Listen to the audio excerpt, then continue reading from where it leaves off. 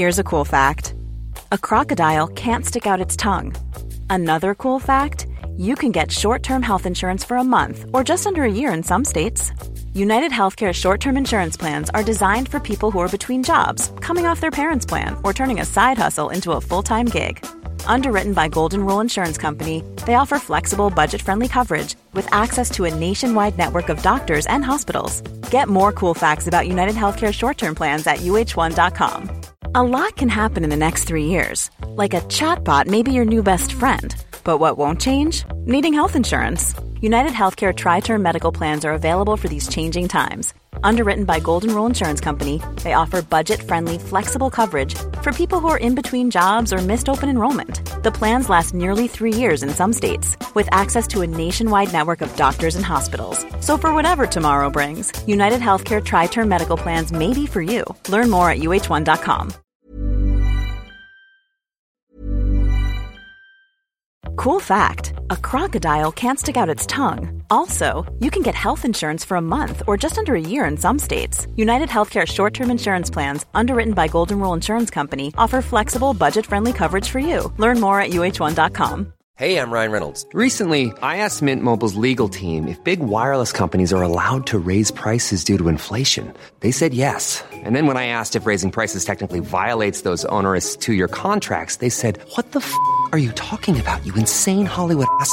So to recap, we're cutting the price of Mint Unlimited from $30 a month to just $15 a month. Give it a try at mintmobile.com/switch. $45 up front for 3 months plus taxes and fees. Promo rate for new customers for limited time. Unlimited more than 40 gigabytes per month. Slows full terms at mintmobile.com. Mom deserves the best, and there's no better place to shop for Mother's Day than Whole Foods Market. They're your destination for unbeatable savings, from premium gifts to show-stopping flowers and irresistible desserts. Start by saving 33% with Prime on all body care and candles. Then get a 15-stem bunch of tulips for just $9.99 each with Prime. Round out Mom's menu with festive rosé, irresistible berry chantilly cake, and more special treats. Come celebrate Mother's Day at Whole Foods Market.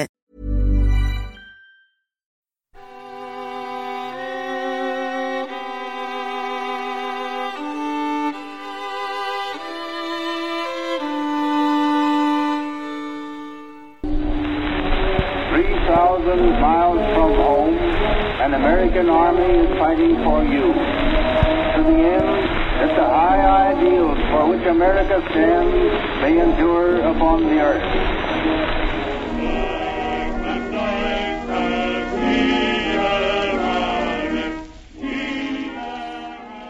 I earnestly entreat my countrymen to pause before they rush Hitler into this revolutionary change, which may well be irretrievable.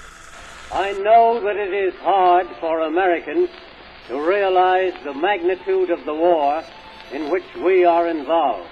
France and Italy, between them, have made waste paper the Treaty of Versailles, and the whole field of international relationships is in perilous confusion. The affairs of the world can be set straight only by the firmest and most determined exhibition of the will to lead and make the right prevail. We're here because we're here, because we're here, because we're here.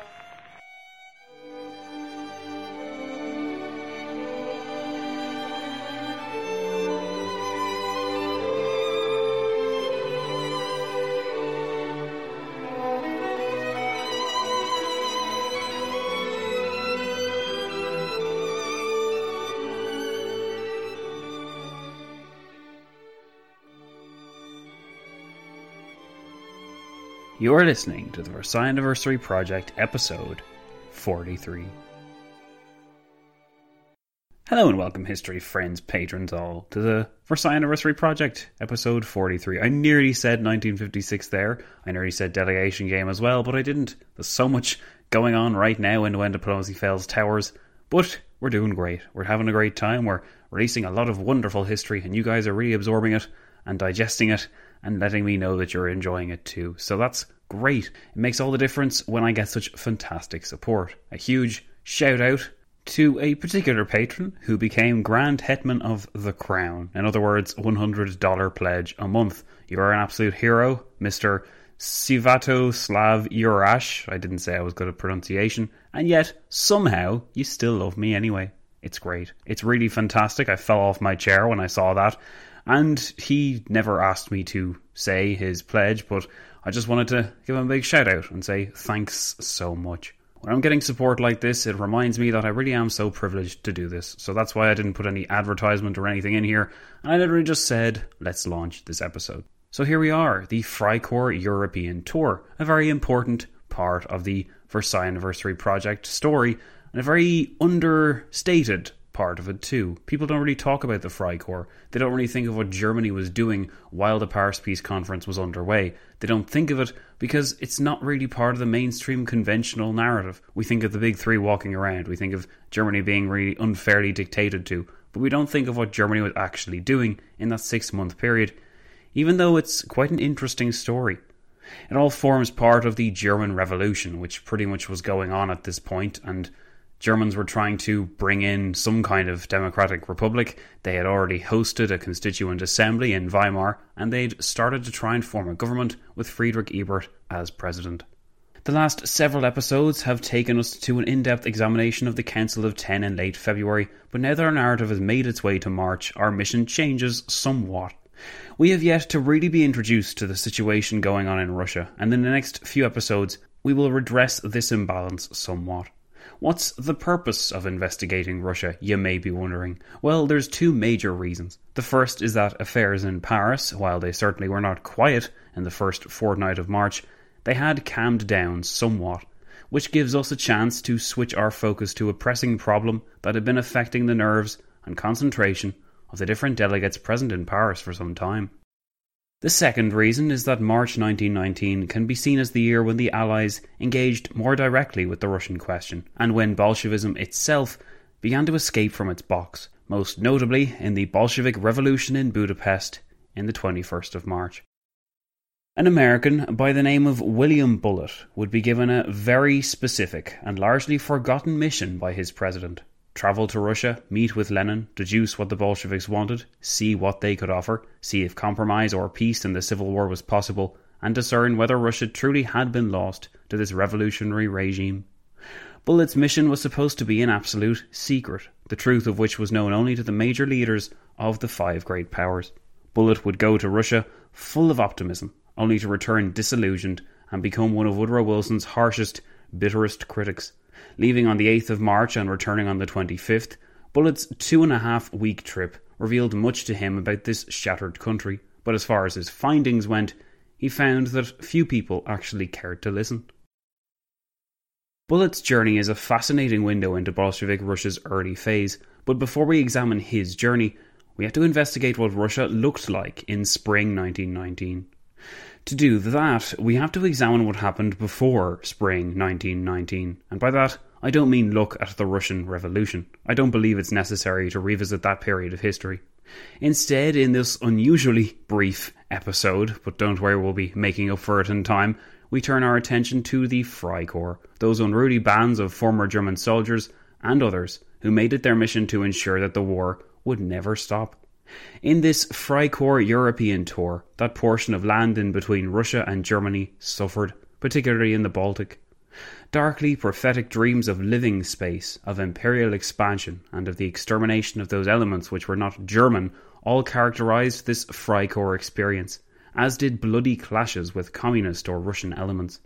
It was, in some respects, like an anticipation of, or prequel to, the Soviet-Nazi war which tore the region to pieces, and it deserves our attention in this story because it helps to add more flesh to the bones of the world which hosted the Paris Peace Conference. As if you needed reminding, this world was a very hostile place indeed in early 1919, and the Freikorps European Tour is merely one ugly chapter within that terrible hostility.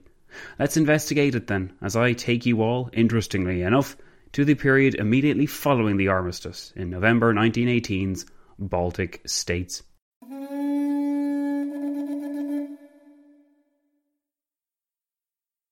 One very forgotten aspect of the First World War is that it did not end at all cleanly on the 11th of November 1918, or even on the 28th of June 1919. It was instead a conflict which dragged on and on into the 1920s, and left scars behind which could never be digested all at once. Most of us instinctively know this. It forms part of the reason that we are taught that World War I led to World War II. If it had truly ended in 1918, then the sequel would never have been necessary.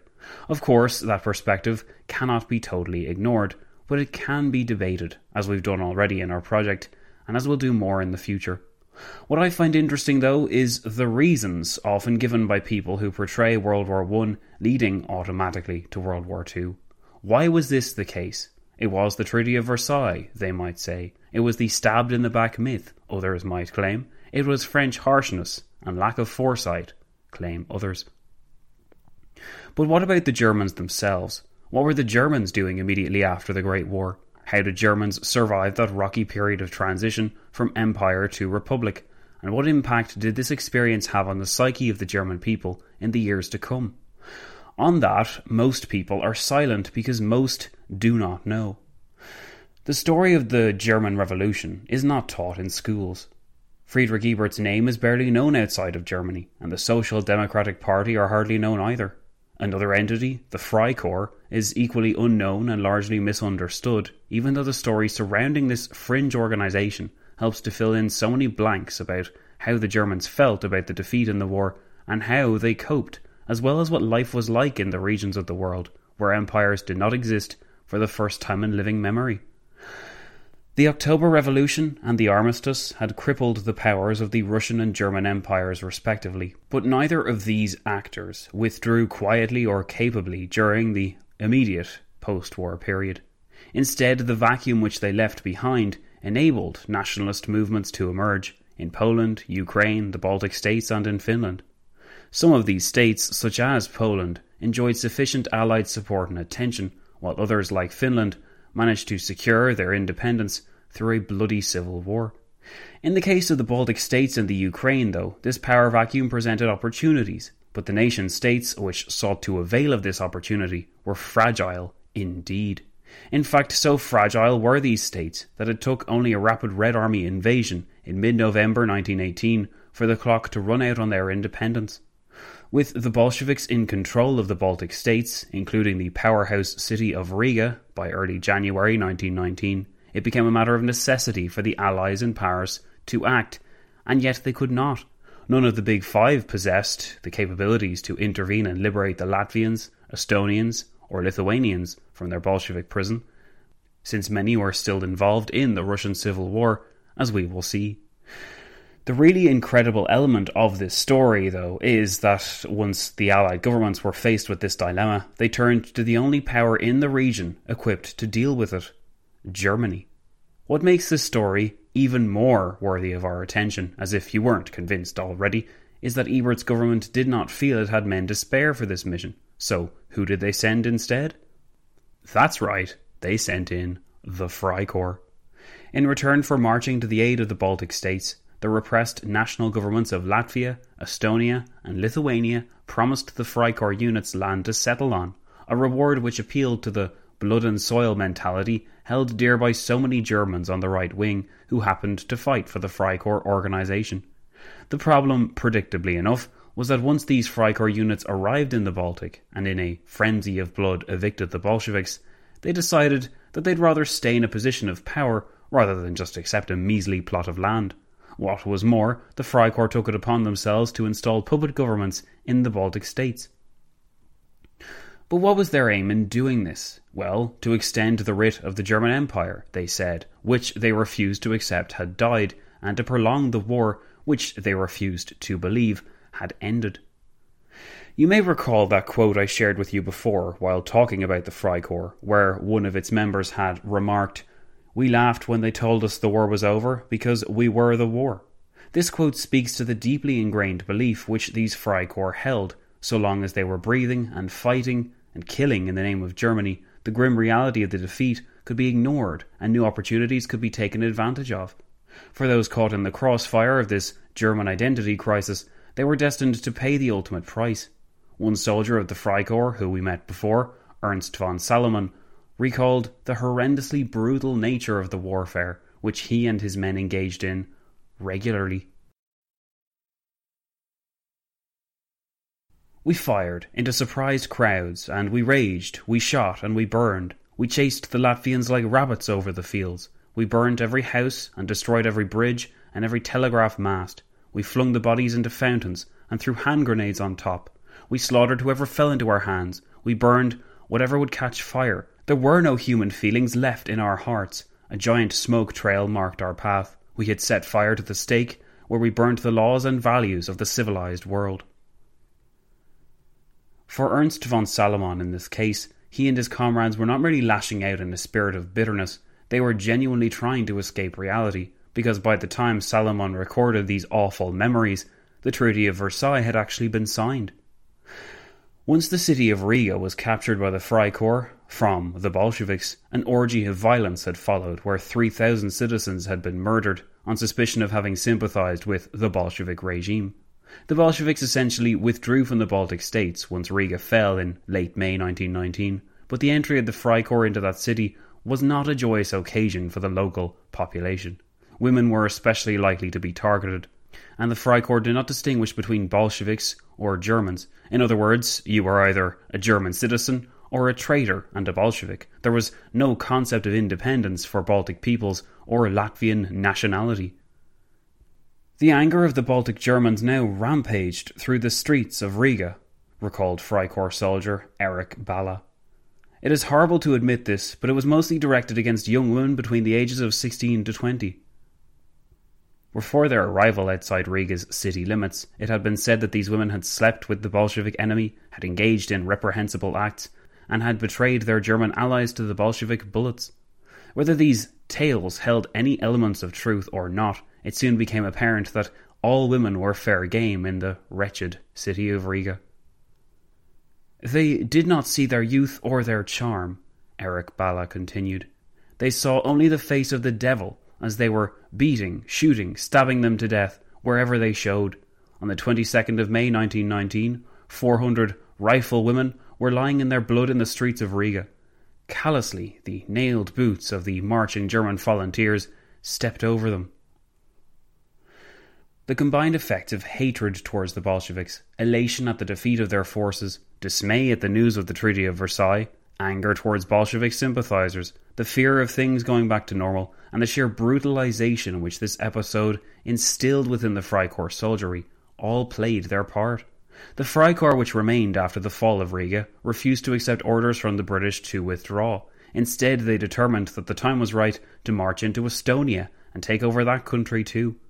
But the consequences of their actions in Latvia followed them there, and in a series of clashes over the last week of June, the combined forces of Latvian partisans and Estonian nationalists inflicted several defeats on the dwindling Freikorps numbers. That should have been the end, but it was not. Taking advantage of the disorganised state of the country, some 14,000 Freikorps fortified themselves within Latvia and teamed up with some White Russian partisans, prolonging the war and prolonging the agony of the Latvian people. Almost as soon as they had disobeyed the orders from London, the Freikorps were disowned by Friedrich Ebert's government, but this had had little effect on them, because they hated his government anyway. Throughout the summer of 1919 and into the autumn, these Freikorps lived off the land in Latvia and inflicted absolute misery on those citizens unfortunate enough to be found in their path. It is a period of history which is virtually unknown today, but its impact was felt in the thousands of deaths and needless destruction which the already depleted, aching region was forced to absorb. Operating as though it was up to them to fulfill the terms of the Treaty of Brest-Litovsk, which had seen Russia cede the Baltic states to Germany, the Freikorps seemed determined to fight to the bitter end. Like all viruses, though, the Freikorps did eventually burn themselves out. By November, a great number had withdrawn from Latvia and returned home.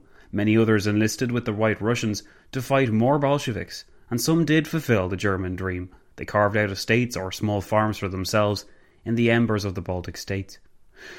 Much of these settlers would eagerly welcome the arrival of the Nazis in the invasion of 1941, while many more would be forcibly ejected during the mass population transfers which followed the end of the Second World War. This examination of the fate of the Freikorps demonstrates how some Germans reacted to the end of the war and how they swallowed the bitter pill of military defeat. The narrative continued to be shaped because for those that had fought with grit and brutality against the Bolsheviks in the Baltic, Friedrich Ebert's failure to support them in their mission to go all the way and forcibly annex the Baltic into the new German Weimar Republic provided a further sense of being stabbed in the back by that cowardly government. Ebert's government, it could be said, took orders not from patriotic Germans, but from the former enemy who demanded that Germans cease in their victorious march eastwards and come back home. It is impossible to know precisely what influence this experience had on Germans over the subsequent years, but as we've already established, the Freikorps current which ran through the Nazi Party is impossible to ignore. The tales of Freikorps bravery, of Baltic expansion, of adventure and living off the land contributed to the ideals of blood and soil which the Nazis espoused, and which young men and boys imagined as the ideal version of manhood. The frontier life, captured so fantastically by the Freikorps, sounded almost too good to be true. But the sad fact is that so many Germans who grew up with their tales, much of them whitewashed over the subsequent years, would themselves be returned to this region during the Second World War, and would bear witness to the horrific realisation of the Freikorps dream, but this time clad in Nazi clothing. For these Freikorps, who kept their stories alive in the years to come, the ending of the Great War had only been a technicality. For them, the war had not ended, it had merely been put on hold, and the arrival of a new national saviour gave them the chance to unpause the story of misery and destruction which they had always dreamed to relive again. In the meantime, the Baltic states existed in a terrified limbo between the furies of the Freikorps in the west and the fearsome Bolsheviks in the east. They were among the first lands to be absorbed by a quietly vengeful Soviet Union in late 1939 to early 1940. But for the decades in between Freikorps destruction and Soviet occupation, the scars were never all that far away.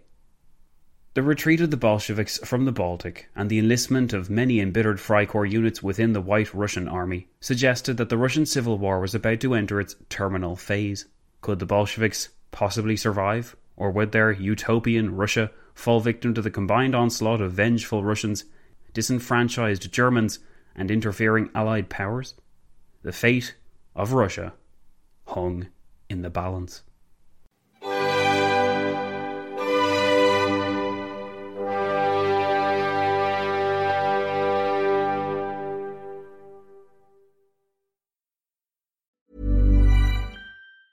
Hey, it's Paige DeSorbo from Giggly Squad. High quality fashion without the price tag. Say hello to Quince. I'm snagging high-end essentials like cozy cashmere sweaters, sleek leather jackets, fine jewelry, and so much more. With Quince being 50 to 80% less than similar brands. And they partner with factories that prioritize safe, ethical, and responsible manufacturing. I love that. Luxury quality within reach. Go to quince.com/style to get free shipping and 365-day returns on your next order. Quince.com/style. Hey, it's Paige DeSorbo from Giggly Squad. High quality fashion without the price tag. Say hello to Quince. I'm snagging high-end essentials like cozy cashmere sweaters, sleek leather jackets, fine jewelry, and so much more. With Quince being 50 to 80% less than similar brands. And they partner with factories that prioritize safe, ethical, and responsible manufacturing. I love that. Luxury quality within reach. Go to quince.com/style to get free shipping and 365-day returns on your next order. Quince.com/style.